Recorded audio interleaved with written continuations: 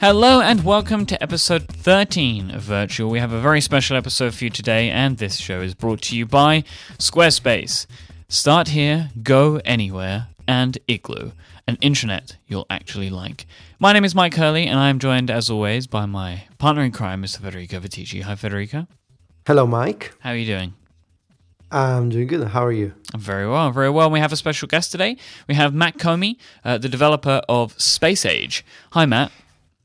Hey, how you doing? Very well, sir. Thanks so much for being on the show today. You're very welcome. Thank you for having me. So we're doing a kind of a special episode today, and we want to dive in to talk about the newly released Space Age, which, as we will be recording and releasing, has come out today in the App Store. So we have so much to talk about, but maybe we could start off by just understanding a little bit about you. So kind of who is Matt and what does Matt do and how long have you been working on Space Age? Yeah, Matt is a guy making Space Age, basically. It's weird. It's the, like from, if you see the indie game documentary, and there's that Phil Fish talking about how he is a guy making Fez, and it's like, wow, I could relate to that, but it's been, 4 years, just about, I think, on Space Age. And before that, it was The Incident, and it's under my sort of little company name that's nothing more than just what we brand our games with, Big Bucket. So, I used to work in software, sort of mining industry, sort of C#, and before that, C++, the kinds of work that comes around in Australia for software developers. And I developed The Incident, which was our Big Bucket's first main game, together with Nevin Mergen, who I always say his name differently when I say it, but I think Mergen is pretty close. So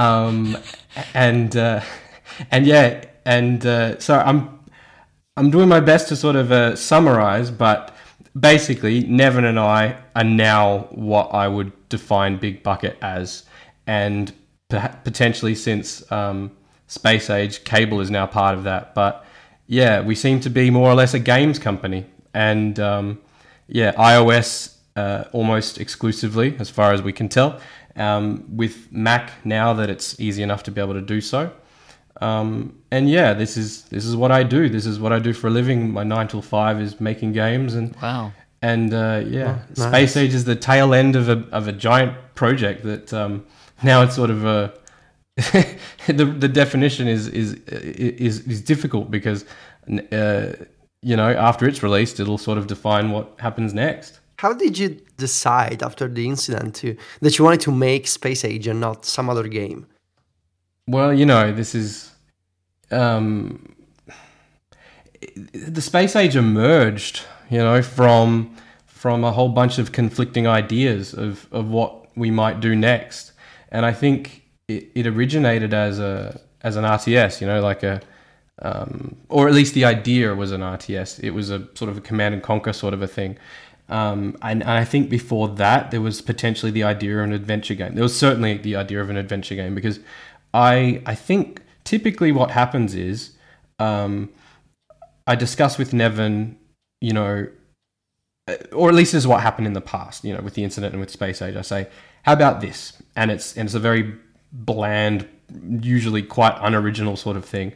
And then he convinces me to move it somewhere far more interesting, and it's this iterative sort of process of, how about instead of that we do this, and instead of that we do this, and until we finally land somewhere that's exciting enough for us to go, yes, this is what we're going to do, but then whilst we're doing it, it changes further. And so Space Age, Space Age, I think if we had have mapped out what we thought we were going to do and actually did it, we would have had something much closer to a Command and Conquer, a Red Alert, Warcraft kind of a game. But we couldn't help but sort of add adventure elements into it. And so we ended up with this sort of hybrid, of a bunch of just the kinds of games we wanted to make, and just sort of until we landed where we did. And then we just sort of expanded that into the full game. You know, it's a bizarre process, but like, it's how we seem to work. How far down the route of a real-time strategy game did you go? We had a barracks that could produce units. We had a I don't remember if we gave it a name, but it was a building that could produce vehicles. You know, there were, as you can see, we still have the health bars, which are very reminiscent of that sort of, you know, a collection of units that are almost expendable, you know. And the main character, Private, he was just dude, you know what I mean? He was just, you'd have 10 of those guys. And green was the team that you controlled. The other colors, you would have, you know, many of them, but they were non-controllable or potentially, you know, the enemy. But what ended up happening? Oh, you know, for example, Kowalski, the engineer character, the code that corresponds to that character, his name is Engineer. You know, and Archer, the female, she's linguist. You know, because there are linguists, there are engineers, there are scouts, there are, you know, alien, and they're just grunts. But in the end, everybody became an individual, and the scope sort of reduced from this like nameless humans versus aliens to a small band of dudes. You know, and then, you know, once that happened, then we built missions around that, but. Yeah, it's sort of I think it was sort of chipping away at the broader, basically cookie cutter approach to let's just make a game that we liked in the past until it became our own game, you know. Yeah, because I like to think that it's fairly unique, but you know, it's at least it's a lot of things mashed together, I think. How would you describe the kind of game that the final Space Age came to be? Like, what kind of influences, what kind of genres do you think you ended up combining and mixing and remixing in your own way? Yeah, well, we did sort of come up with an answer to that, and I think it was a real-time tactical strategy. No, real-time strategy. Oh, I forget, but it's certainly an adventure, a real-time adventure with tactical elements. So I forget. Yeah, we certainly have a pitch. You know, we have a simple pitch for it, but I can't remember what it was exactly. And as far as the influences go, there was, you know, as I mentioned, Red Alert, Command and Conquer. And then the LucasArts games very heavily. Yes. You know, Monkey Island and so on. Yeah. Yeah, and then as well in the actual attacking and whatnot, you know, when it comes to actually firing at enemies, that's very Metal Gear Solid, I like to think, in that, you know, you get a sense of when the enemy is close, you can avoid them, you can work around them. You are typically not rewarded for attacking them. Like, not typically, it's almost across the board. Mm-hmm. You get rewarded if you can complete a mission without hurting anybody, and you know, it's just part of the ethos, I guess. I didn't get a lot of those rewards. Yeah, those are really difficult to get. What's the are they called achievements or rewards? What's the name of I can't remember, like the golden badge that you get? Yeah, well, we refer to them as medals.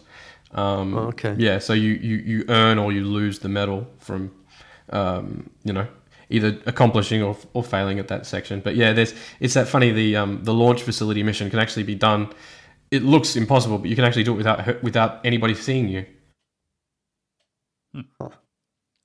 we need to keep playing, Mike. We need to unlock all these. The first time in the game that I realized it was possible to be stealthy, I was very surprised, because I actually didn't think it was that kind of game until that point. There was nothing that told me either way, this is how you play, and that's kind of one of the things that I like, including the tutorial. When you start the game, the tutorial kind of exists within the world. It's not screaming at you to do this or this. It doesn't. The tutorial's also not really given in like a. There are a lot of games now that are like self-referential and a bit meta in the way that they do it. But it's very much work it out on your own. That's how I felt, at least. Was that a choice that you made? Oh, absolutely.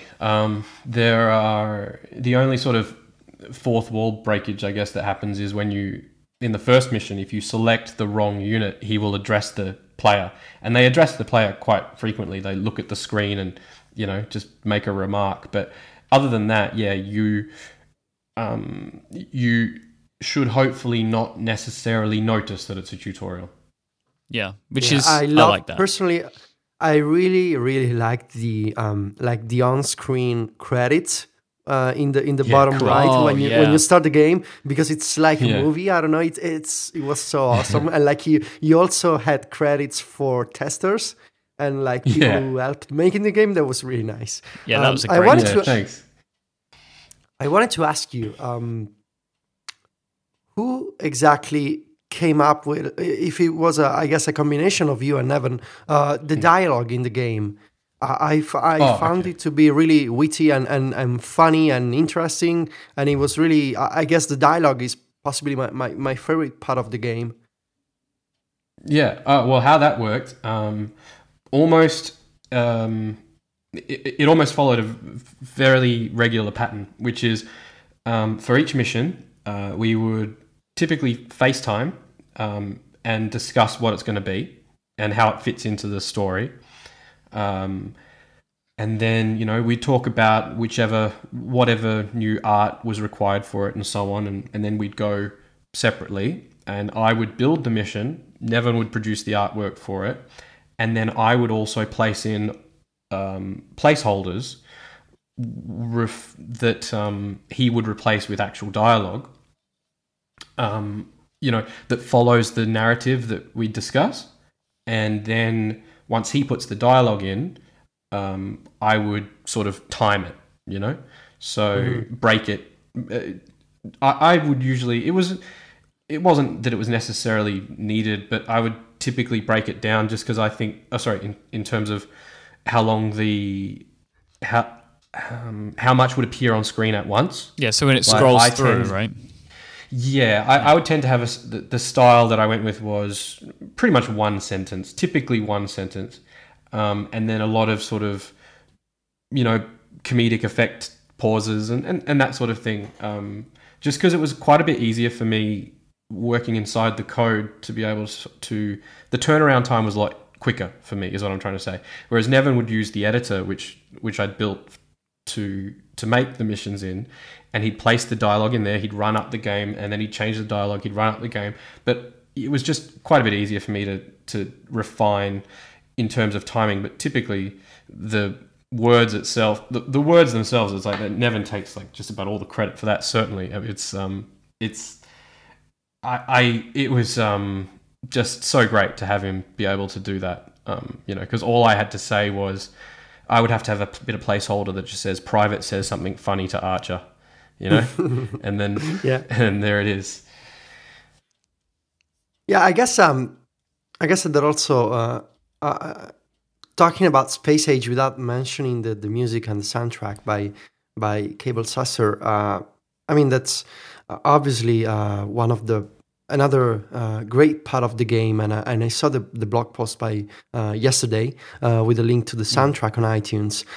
So I wanted to ask you about this collaboration, with to make the music for Space Age, and the kind of I guess there's a combination of music and sound effects in the game. There's this nice contrast between the pixel art style of the game and the realistic sound effects, and then there's this music, whether it's instrumental or a kind of a retro style MIDI music. There's a nice contrast between all these different styles and the sound effects. And I wanted to ask you, how did you balance? How did you put this all together? Not just from a technical perspective, but also from I want to have a nice balance in the game. How do I balance music and the dialogue and controlling Private and other characters? I think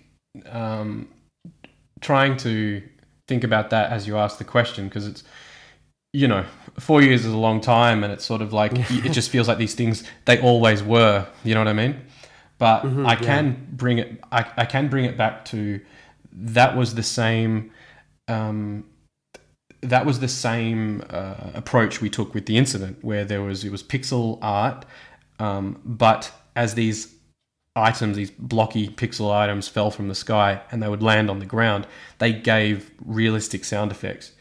And that idea, that sort of the approach that made me think that was going to work was Cannibalt, where that was, it was a 2D side scroller with amazing. It was like an 8-bit graphic, but it had an amazing soundtrack and amazing sound effects, and it meshed well, and it made me realize that it was possible. So I did it in the incident, and then again in Space Age, and we wanted a massive orchestral sort of a score, and from, I think it was very early on in the project, Cable just sort of went, yeah, well, I want to try, so let's see how it goes. Yeah, I love I know it's a little detail, but the sound effect for walking, like there's a different effects, whether you're walking on the ground or on the grass, I think. Or maybe, I was wrong. I don't know. It's just a nice little detail. Creating a game, making a game for 4 years must be a long time, and maybe you forget all these little details of the development process. No, they all come back, honestly. Is there anything like a particular detail or a little story about making the game that that you can remember that stood out to you? I keep coming back to the sparkling water. Did you notice the water has a shimmer? Yeah.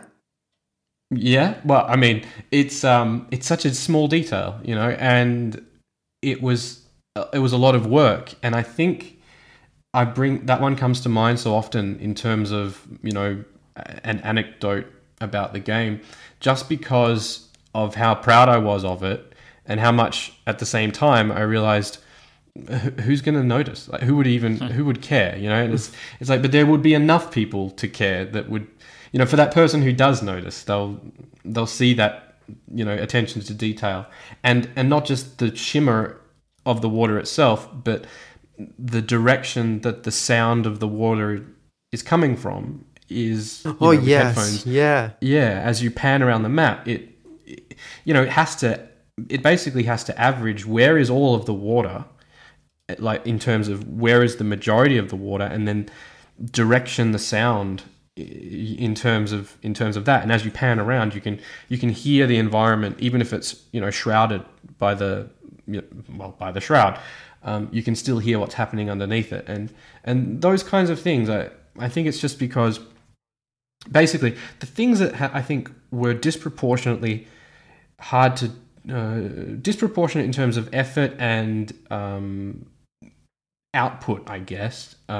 Those are the things that I come back to, just because I don't regret them, but I realize these aren't things that any boss would ever tell you to do, and that's, I think, what makes sort of independent development so interesting. It's the kind of being able to spend weeks on making the sparkling water when it's absurd. It's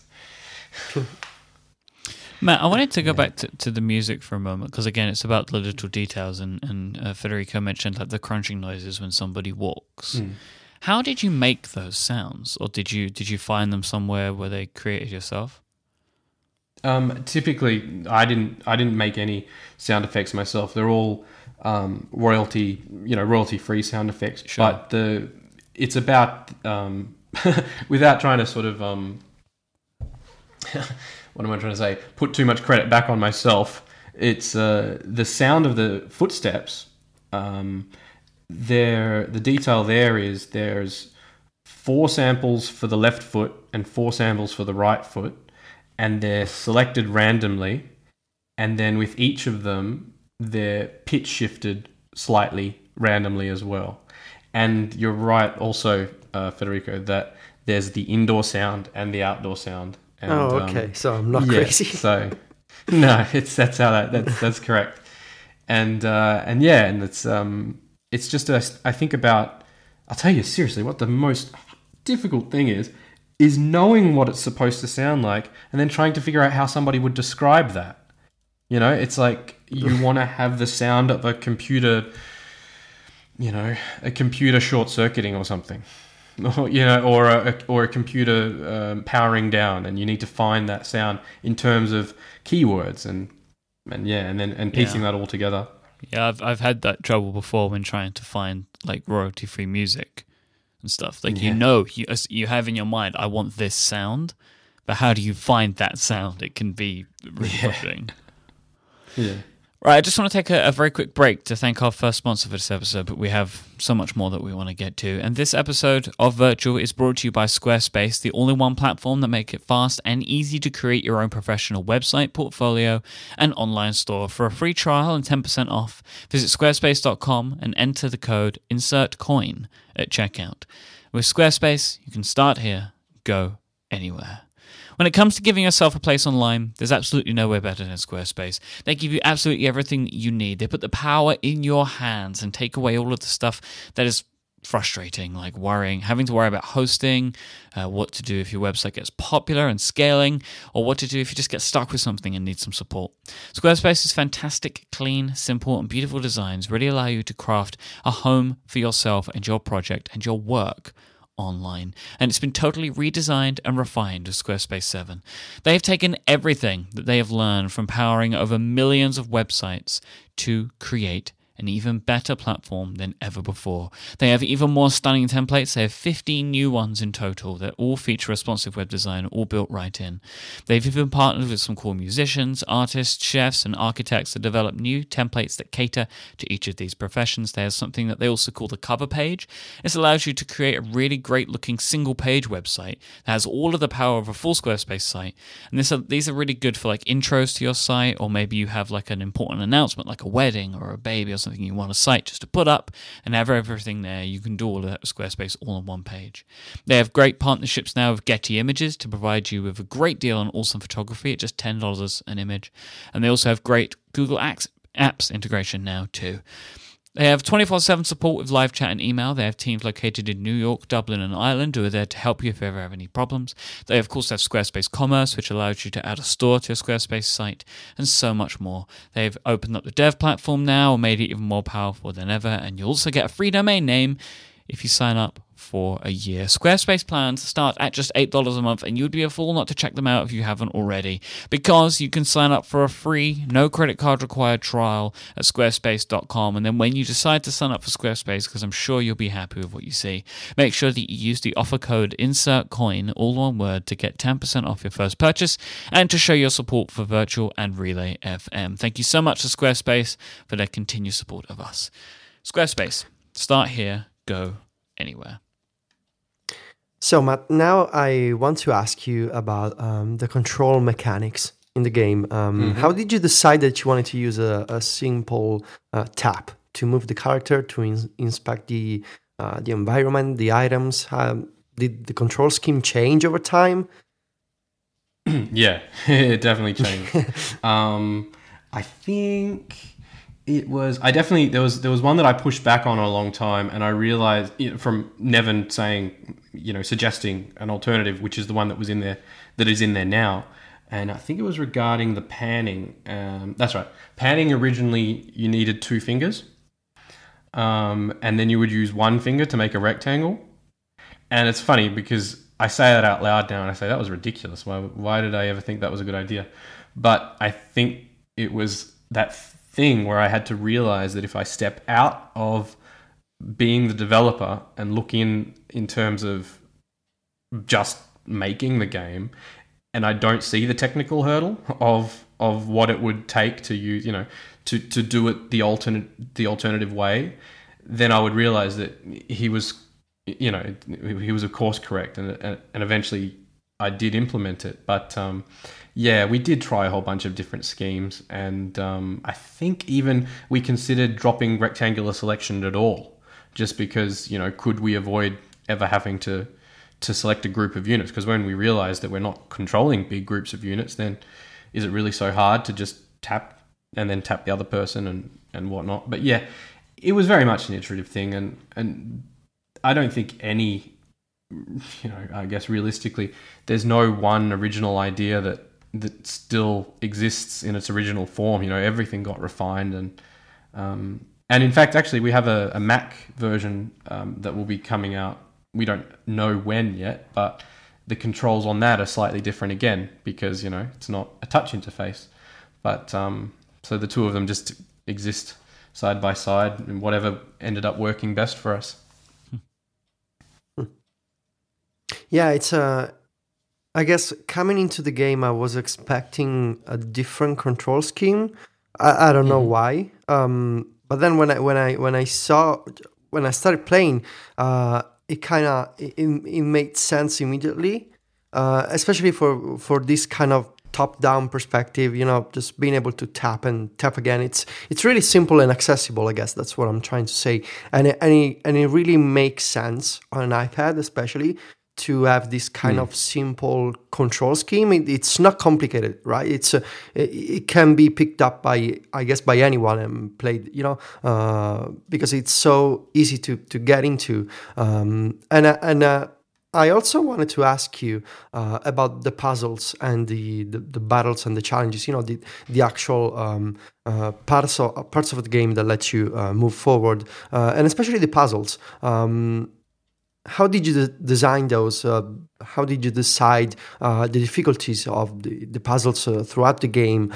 Because it's I don't make games, right? And it's always interesting for me to think about how people who make games decide, okay, this puzzle is too hard. We need to make it easier, or maybe we need to drop a few hints. We need to use the dialogue to let the player know how to solve a puzzle.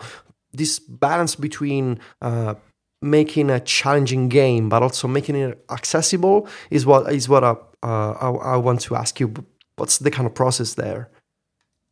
Yeah, I think it's pretty difficult to come up with a simple answer, I think. But what we I think did is, first of all, sort of recalled the kinds of puzzles we liked in other games and work elements of that into, sort of getting the core of that technique, I guess. Like, for example, there's the Kansas mission where you have to sneak past somebody. Yeah, I don't know how much I want to spoil, but the point is, the first time we introduced the concept of sneaking, which is to say they can't see you if they aren't facing you, that we're introducing that idea to the player. We do it in a scenario where there is no consequence. So if you are seen, you just start again, Yeah. And then we use it again later, but this time there is a consequence. But you see the same or a similar scenario in front of you, and you now have that sort of tool, I guess. You have the knowledge of, I can avoid this character if I want to, and so I guess it comes partly from the mechanic and then working a puzzle around that mechanic, but also it's wanting to have a puzzle of a certain type and working it into the story, like the color mixing puzzle where you have to combine different colors to produce different leaves to produce a color. Yeah, that was genius. Like.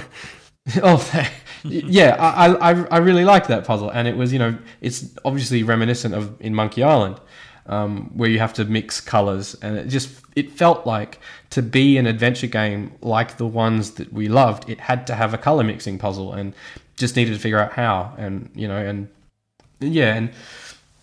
so it's all those sorts of things, I guess. It's figuring out what we can do with the game, and then determining what puzzle we can create given the engine that we have. There's actually a mission where you can't penetrate the shroud. The shroud isn't just the darkness that you haven't seen yet, it is also a boundary. And so we thought, okay, well, if the shroud is now a boundary, I guess it can chase you, and it can be a switch, and it's all sorts of like things that emerge from the framework, I guess. Yeah. I guess that's really how I would phrase it. It's just that the framework comes first, and then we figure out, well, what can we do with this? So you mentioned the Shroud. Now, this is obviously the name that you've referred to as the darkness, which is in the game, and there's quite a lot of this. And this is used as a mechanic later on, but throughout the game, most of it is covered in darkness until you walk around to uncover it. Why did you make that decision to kind of hide the game levels until you go and explore? Really, just because it looked cool, and because it was an RTS sort of a throwback, and it was one of those things that it just felt like exploration, You don't. There's just so much more you can do if you don't know what's there, and it also affects the way you play.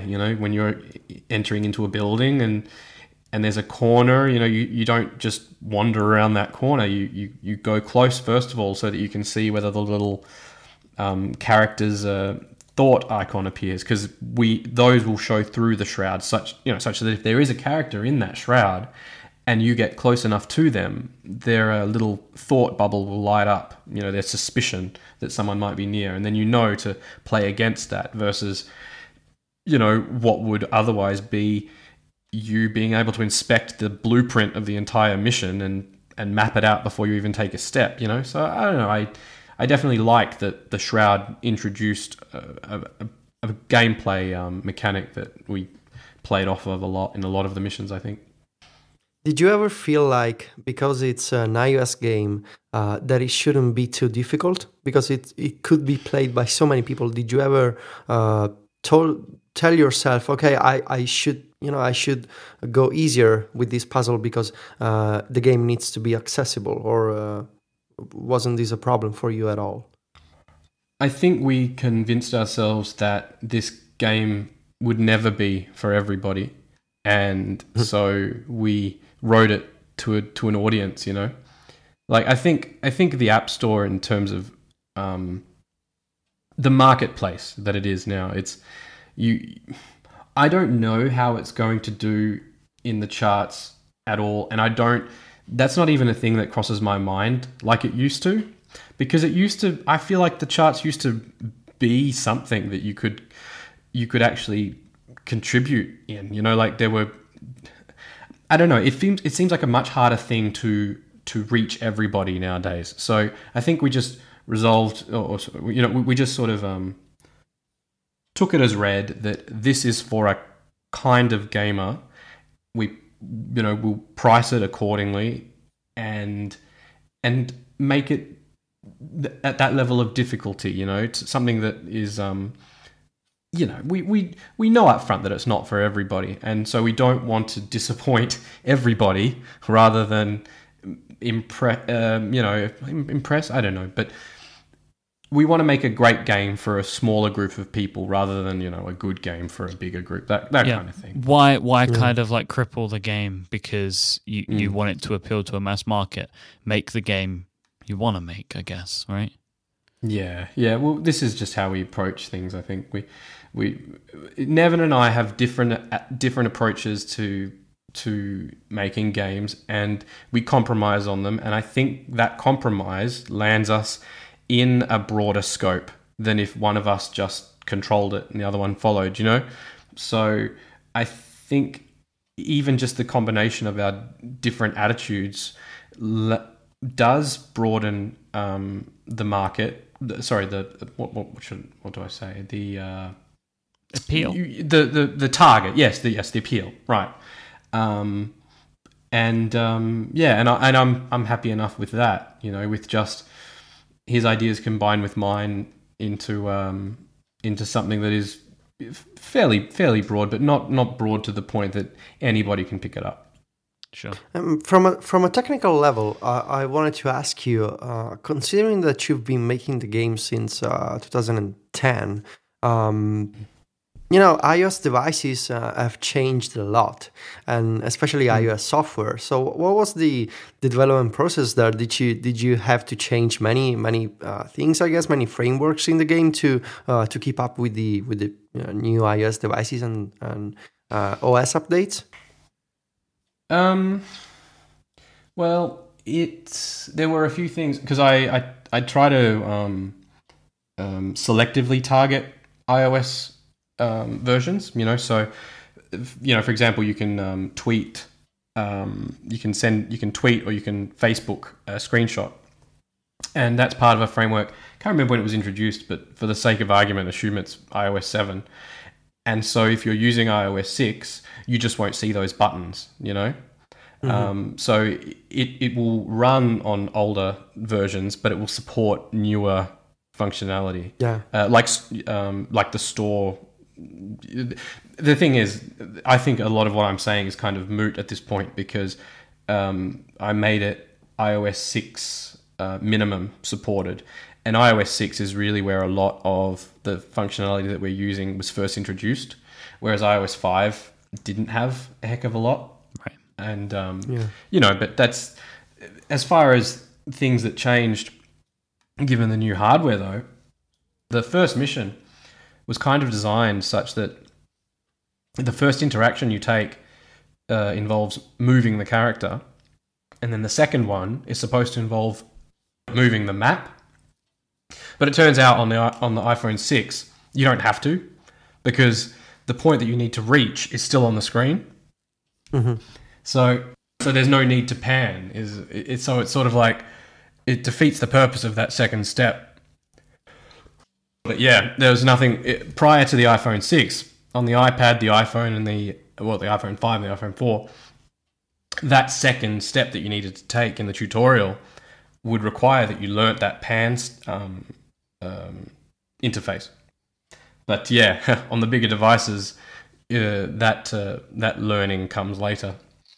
Had you ever considered just iPad or something like that? Had that ever crossed your mind? I played the game on the iPad, and I think I would like it on the iPhone, but it does feel like it's maybe lends itself to a larger screen.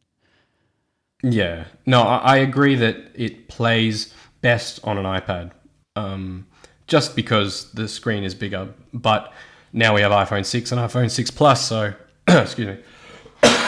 So I think we're sort of like blurring that line at this point. So, but my preferred device is an iPad, but in the way that we refer to the incident as an iPhone game that plays great on an iPad, this is more of, I think, an iPad game that plays great on an iPhone. Yeah. That's how we spin Mike, it. If it's okay with you, Mike, can we play the spoiler horn? I tell you what I will do before we play the spoiler horn. I will thank our second sponsor. Then we will spoiler horn it up like you wouldn't believe, and then we'll talk about the story. How does that sound? Okay. Sounds great to me. This episode of Virtual is also brought to you by Igloo, an intranet you'll actually like. Igloo is built with easy-to-use integrated apps like shared calendars, Twitter-like microblogs, file sharing, task management, and oh so much more. With Igloo, you can work better together with your coworkers. You're easily able to co-author documents, share status updates about what the cake's like in the conference room, and manage your projects all in one place.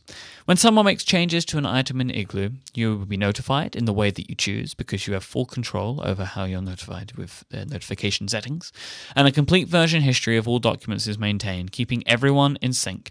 This makes sure that it keeps you connected and in touch with what's going on, and also gives you the protection in case Bob in Accounts accidentally deletes that GIF from your presentation. You can just go back and get the previous version.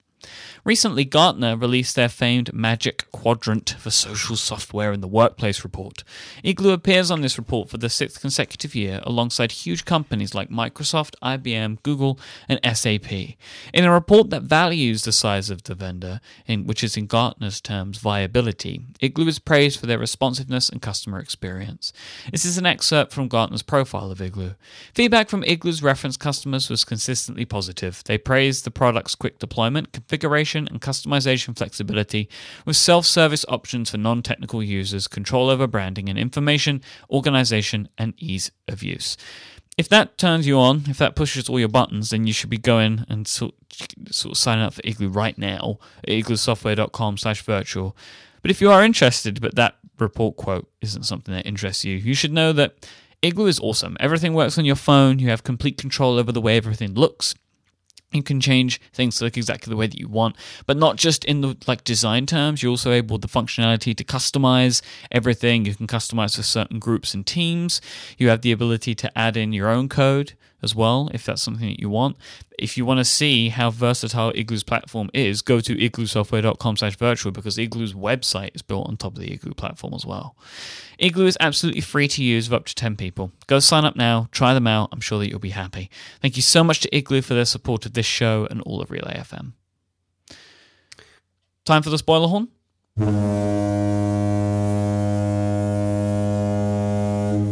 So, Matt, I want to talk about the story of Space Age.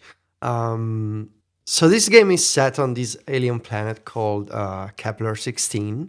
And tell me more about the story, the decision to go with this idea of the themes of space exploration, personal memories, trying to make good on past mistakes, I guess, is another theme. Tell me more about about all this this story that you came up with. Yeah, man. I think I think the luxury we had is that we kind of looked at it as if it was an episodic sort of like a TV series, you know? And we knew as much as we needed to know for the next episode by the time we were finishing the previous one, if that makes sense. We were one episode ahead in our minds, is what I'm trying to say. Like we had a basic idea of what the story was in general, but we only focused the details one mission at a time, you know, one episode, one mission is what I'm trying to say. And so what would happen is we would get, I don't know, halfway through or not quite, and then sort of have this idea. One of us, you know, sort of go, well, what if this, you know? And then we go, okay, well, that sounds amazing. Let's work it back in, you know? So although the idea came after we'd already begun, nothing had been committed yet. So we could go back and change it and insert the ideas that we didn't already have, but they became part of what became the final story, you know? So at the beginning, you see an apple tree, and apples end up becoming a very significant, you know, sort of, I'm lost for the word, but the apples feature quite heavily through the story. But that wasn't always an apple tree. It was just a bush, you know, which didn't hold any significance. And so later when apples started to feature in the story, we realized, well, there's a very good place we could put them, you know. So you go back and kind of change the design of the game based on the way that the story manipulates, right? Starts to change, yeah. And you know, even somebody might say something that doesn't hold much significance in the way that it was originally written, but you tweak it a little bit and suddenly it's foreshadowing. Right. Yeah. And so there was a lot of that. Yeah, I really liked the flashbacks back to Kansas and the Professor Talby. So I wanted to know more about this character and this professor that goes off to space on his own and with his robot, with Robbie, and then he, at the end of the game, when you defeat Robbie, he kind of feels sorry for Robbie, and kind of tries to come up with an excuse for the behavior of the robot, because it kind of says, "They look what they made you do," right? And at least the way that I saw that was there's a theme of look at how much people can even corrupt machines and make them do stuff that machines aren't supposed to do, because Robbie is in theory like an assistant, and now it's become this crazy power hungry robot that wants to conquer everything. And there's this idea of man trying always to conquer and to corrupt and to go off to space and try to conquer stuff there. Is there any I wouldn't say political, but is there any personal opinion of yours there about, you know, this idea of space exploration and robots and machines and men going up on another planet and trying to destroy everything? not in any literal sense, certainly not in terms of space and robots. You know what I mean? Mm-hmm. It is definitely it's more a commentary on sort of personal responsibility, and I mean, I don't mean to make it sound so grandiose or anything. It's just that moment, and Talby as a character and Private as a character is meant more about. Of course, Nevin would probably have his own answer, but for me, it's more about facing responsibility, and sort of specifically in the case of Private, it's that letting go of the past.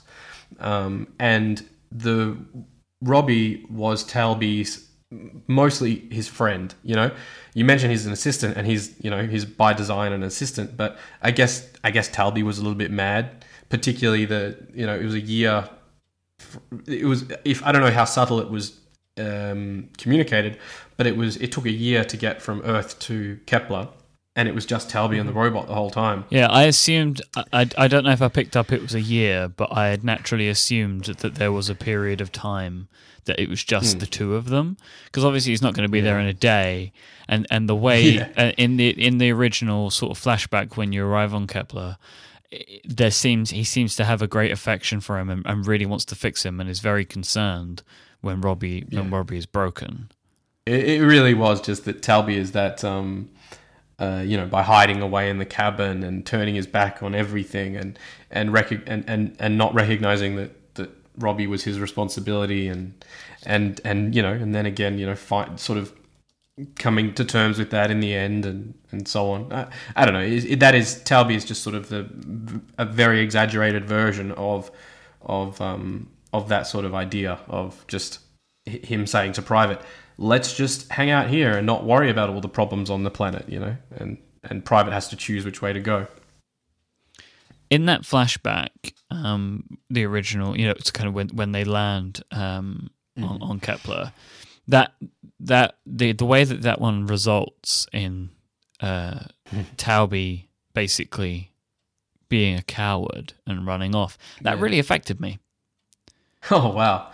It upset me. I was very uncomfortable that this was my character. The character that I was controlling at that moment was making this decision that I didn't want him to make. Or he refused to be controlled. Yeah. Yeah. That was a very conscious... I mean, I had always said to Nevin, because, we knew in the story that that's what Talby would ultimately do, and that you would play Talby's role in that. Mm-hmm. And I'd remembered something in a game I played once where... a good character turned bad, and you had to do those actions, and I thought that was awful. It just wasn't. It felt. I guess it felt like a game at that point. It sort of took you out of being that character, and so when Talby, it was something that I had been convinced was the way that we would tackle that moment, which would be. He would refuse to move where you want him to move. Yeah. And so as you try to select him, he just backs away and says, "Oh, I shouldn't have come here," and so on. And it's interesting to hear. It's humbling, I guess, to know that it actually, had an effect. It's great. Even in that control, basically what it was kind of like, I knew that then every time I tapped him, the story would advance. So there's still there's this element of oh no, bad things are about to happen. You're doing it anyway. Yeah. But it was really good. And the music of course. Yeah, the music on that part came quite late, and when it was added, it was like, oh Jesus, this is nasty. Yeah. So I keep coming back to this detail of the apple pie. Because there's Talby asks you to bake apple pie, and then I really enjoyed that. I really enjoyed that. That whole scene is fantastic. Yeah, why am I making crazy. This pie? Making apple pie on an alien planet. It's crazy. So, and at the end, you see the Private's mother offering apple pie to the sergeant, I guess. Is there any connection there? Some sort of a hint that you're trying to give to the player? Yeah. Is there a I connection think between that's the? I think that's doubly. That's like spoiler. Like I think I'll talk to you guys about it, but I think that's to the point that we put something. It's that's something the player will have to find. Yeah. Okay, I get it. Yeah, I was just making sure that this little detail wasn't just there, that it had sense. And what about because when I play this game, I saw that there's a bunch of sequences where you need to look at this alien language, and sometimes you need to use Miss Archer to read the signs and stuff, and like this little this sort of alphabet on the walls. Is there any way to translate that kind of sentences? Is there like, did you guys come up with an alphabet for this language, or is it just a bunch of signs and then you give them some meaning through dialogue? It can be translated. Oh yeah? Yeah. So it's kind of like Fez, really? I don't know. I haven't actually played. That sounds terrible. I haven't played Fez, but there's a language. Yeah. Oh. Yeah. Well, okay. We're hoping somebody, because that was sort of the thing. Needing to, part of the final packaging of the game was to make sure that we didn't have any typos, because it's easier in the language. Yeah. Yeah. Oh, nice. Oh, yeah. Mike, it sounds like we have a new challenge, Mike. We've got some work to do. We need to translate all this alien text. This is this is an example of why I like to do shows like this. Is I never would have expected that was the case. I would have just assumed that they were random glyphs that you were presenting, to show that there was conversation. I did really like, however, when the aliens would talk, you would wait for the same amount of time. I just thought that was quite a nice little touch. Like, how basically, I will leave this text here for as long as it would take you to read it if it was in English, and you kind of just like waiting, and they're just having a conversation, and you're like, I don't know what's going on. I really like that. I think that's a nice touch. Especially because there's multiple lines of alien dialogue as well, not just one sentence. There's a bit where Talby has his he has his first conversation with an alien, and they respond with the alien text. And as far as Talby's concerned, it's the first time he's ever seen it. And I really like the way that plays out. He says, "Hi, I'm Talby. I'm from Earth." And then there's a pause. They look at each other. They say something back to him. There's a pause. He says exactly what he just said, but this time in all caps. And I just like, I like that was his immediate reaction. I'll just shout it. But yeah. Yeah.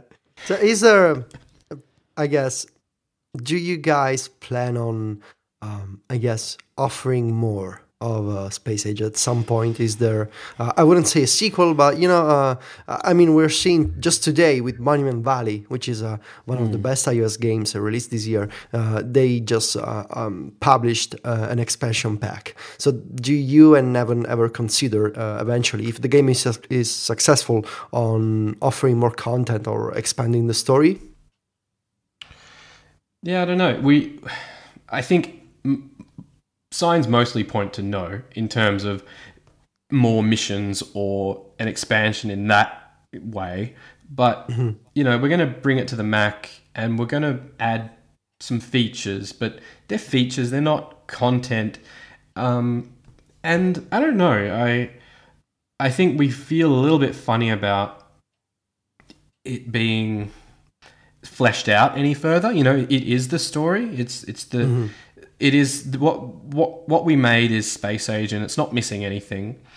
And the things that are unknown are meant to be unknown, and it starts where it should and ends where it should. And I don't know where we'd go if we added more to it. So I'm not sure. I don't know. I don't know if I could be. I definitely don't have any strong feelings about wanting to make more content. But that's typically how both Nevin and I approach making games anyway. Like, when The Incident was finished, there was never a question of making another The Incident. It's like, why did we do that? We already made The Incident. And so, we wanted to do something much more different. And I would suspect. I mean, if I had to bet on it, I'd suspect that then whatever we do next would be nothing like Space Age. Yeah, because when I finished the game, I kind of felt like I want to spend more, like in this universe, with these characters. But I also understand why you say this is our story. It's finished. We don't want to. What is meant to be unknown will stay unknown, and I can respect that decision. It just feels and I guess like you made such approachable and like characters that you can understand, that I kind of feel like I want to spend more time with these people, And but I understand why you want to keep it this way. No, that's great. And I mean, I guess just hearing you say that, I guess the alternative and the thing that you wouldn't want is that you finish the game and think you don't want to spend any more time with the characters, Screw these guys. I'm done. I'm bored with these guys, yeah. Awesome. Okay. Yeah, Mike, is there anything else that you want to ask about the story, or do you want to keep the? I mean, because you finished the game just a few minutes ago, Mike, right? Yeah. So your memory is I guess a little is fresh, whereas I finished the game I think a few days ago. So you know the details better than me at this point. Not so much about the story, but the end of the game. So the end of the game features a song. A produced actual song, and in the show notes there's a blog post that Cable Sasser wrote. You can find the show notes at relay.fm/virtual/13, and he goes into a little bit of detail about how the song came to be. But it reminded me of Portal and the way Portal ends. Was that an inspiration for having a song like this at the end of the game? The Portal was an inspiration insofar as it broke away from the atmosphere, I guess, of the game. It was it's a little bit tangential, but at the same time, it exists in that universe. I think the way Cable sees it is it's as if that's like a record being played in that 1950s Kansas that we just left, because it ends in Kansas. Sorry, it was 70. What would it be? 1977, I guess, when Goldman returns. But that's the actual how it was presented. With the sort of a stage show sort of a thing that came from maybe a year ago at least. I just sort of for fun took a pop song and made the characters from the game sing it. And I just thought it looked hilarious, and I wanted to do something with it. And so I asked Cable if he could make like a propaganda song, and we would just sort of find out a way to act it out. So for example, when it says something along the lines of stands in to any beast or any man or beast or thing, I think, who stands in our way, says that it calls those lines. And it was like, and so I originally had this version where he says or thing, and an alien would appear, and then Goldman would appear and shoot that alien and say who stands in our way. It would almost like as if it was a production, but then just quietly on the side, Cable was actually turning it into a genuine song in a recording studio. And so when he sends us this message and says, "Oh, hey guys, check out what I'm working on here," it just sort of completely changed what the presentation of that song would be, and it became an individual female singer instead of the guys, it definitely gave it a sense, like a meaning, that this is this is exactly how it's going to be presented, and this is how it's going to sound. And I don't know, and those credit sequences where it shows the static shots from the game, that was never intended to be there, but it just felt so right to have them there when it sounded the way it did. I don't know, it all sort of carried off of each other. So, I mean, I know this is so premature of a question to ask. But do you have an idea as to what's next at Big Bucket? Are you working on other projects, or was it all Space Age until now? Like, do you have other ideas and things you're fleshing out? Yeah, we have ideas. The thing is, what's going to happen is we're going to we have a bunch of ideas, and they all they sound exciting, you know, and we discuss them and we flesh them out a bit, and we Nevin might do some mock-ups and so on, and then we'll go, yeah, that sounds pretty good. But then what's going to happen is one day we're just going to start on one and not stop until it's finished, and I can't say which one that's going to be yet. Of course, because you don't know. Yeah, and that's honestly the amount of attention. Like, we don't know which one it's going to be, and we don't put.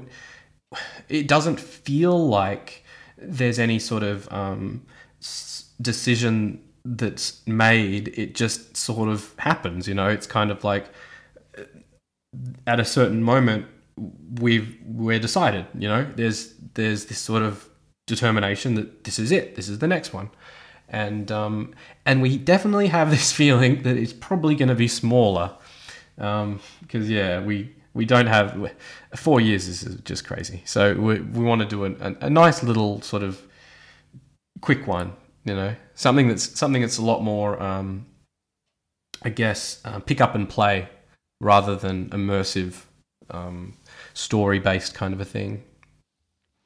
Matt, it has been an absolute pleasure having you on the show, and I know that from me and Federico, we wish you guys the most luck possible. That this game is a success. It should be, because it is a fantastic experience. It's one of like, I know Federico brought up Monument Valley, and I already apologize for the amount of times that you guys are going to be compared to that, 'cause I don't know how that feels, but in the idea of it being a very unique experience that lives on iOS, that is a short little thing with a fantastic story and something different. I mean, that's what you guys have made. So congratulations on doing that.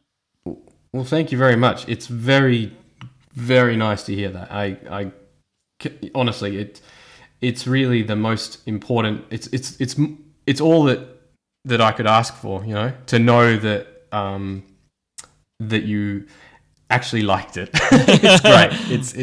It's a great feeling. Where can people? I mean, there shouldn't really be anybody listening now that hasn't already got the game. But in case people have not heeded the warning of the spoiler horn, where can people find out more about what Big Bucket's up to and Space Age? Well, to find out more about Space Age, you go to spaceageapp.com, and there's also a Twitter account, which is at spaceageapp. Big Bucket has a blog, and I hope to sort of give that a bit of a dust and polish, and that's at bigbucketsoftware.com. I guess there's myself, it's at Matt Comey on Twitter. But that's pretty much the best way to reach myself, Big Bucket, and Space Age. If you would like to get in contact with myself or Federico, I'm at imyke, IMYKE on Twitter. Federico is at Fetici, and Federico writes at thefantasticmacstories.net. Thanks again to our sponsors for this week, Squarespace and Igloo, and thank you again, Matt, for joining us. It's been a pleasure having you here. Thanks for taking the time. Thank you, it's been great. And we'll be back next week with another episode of Virtual. Until then, bye-bye. Arrivederci.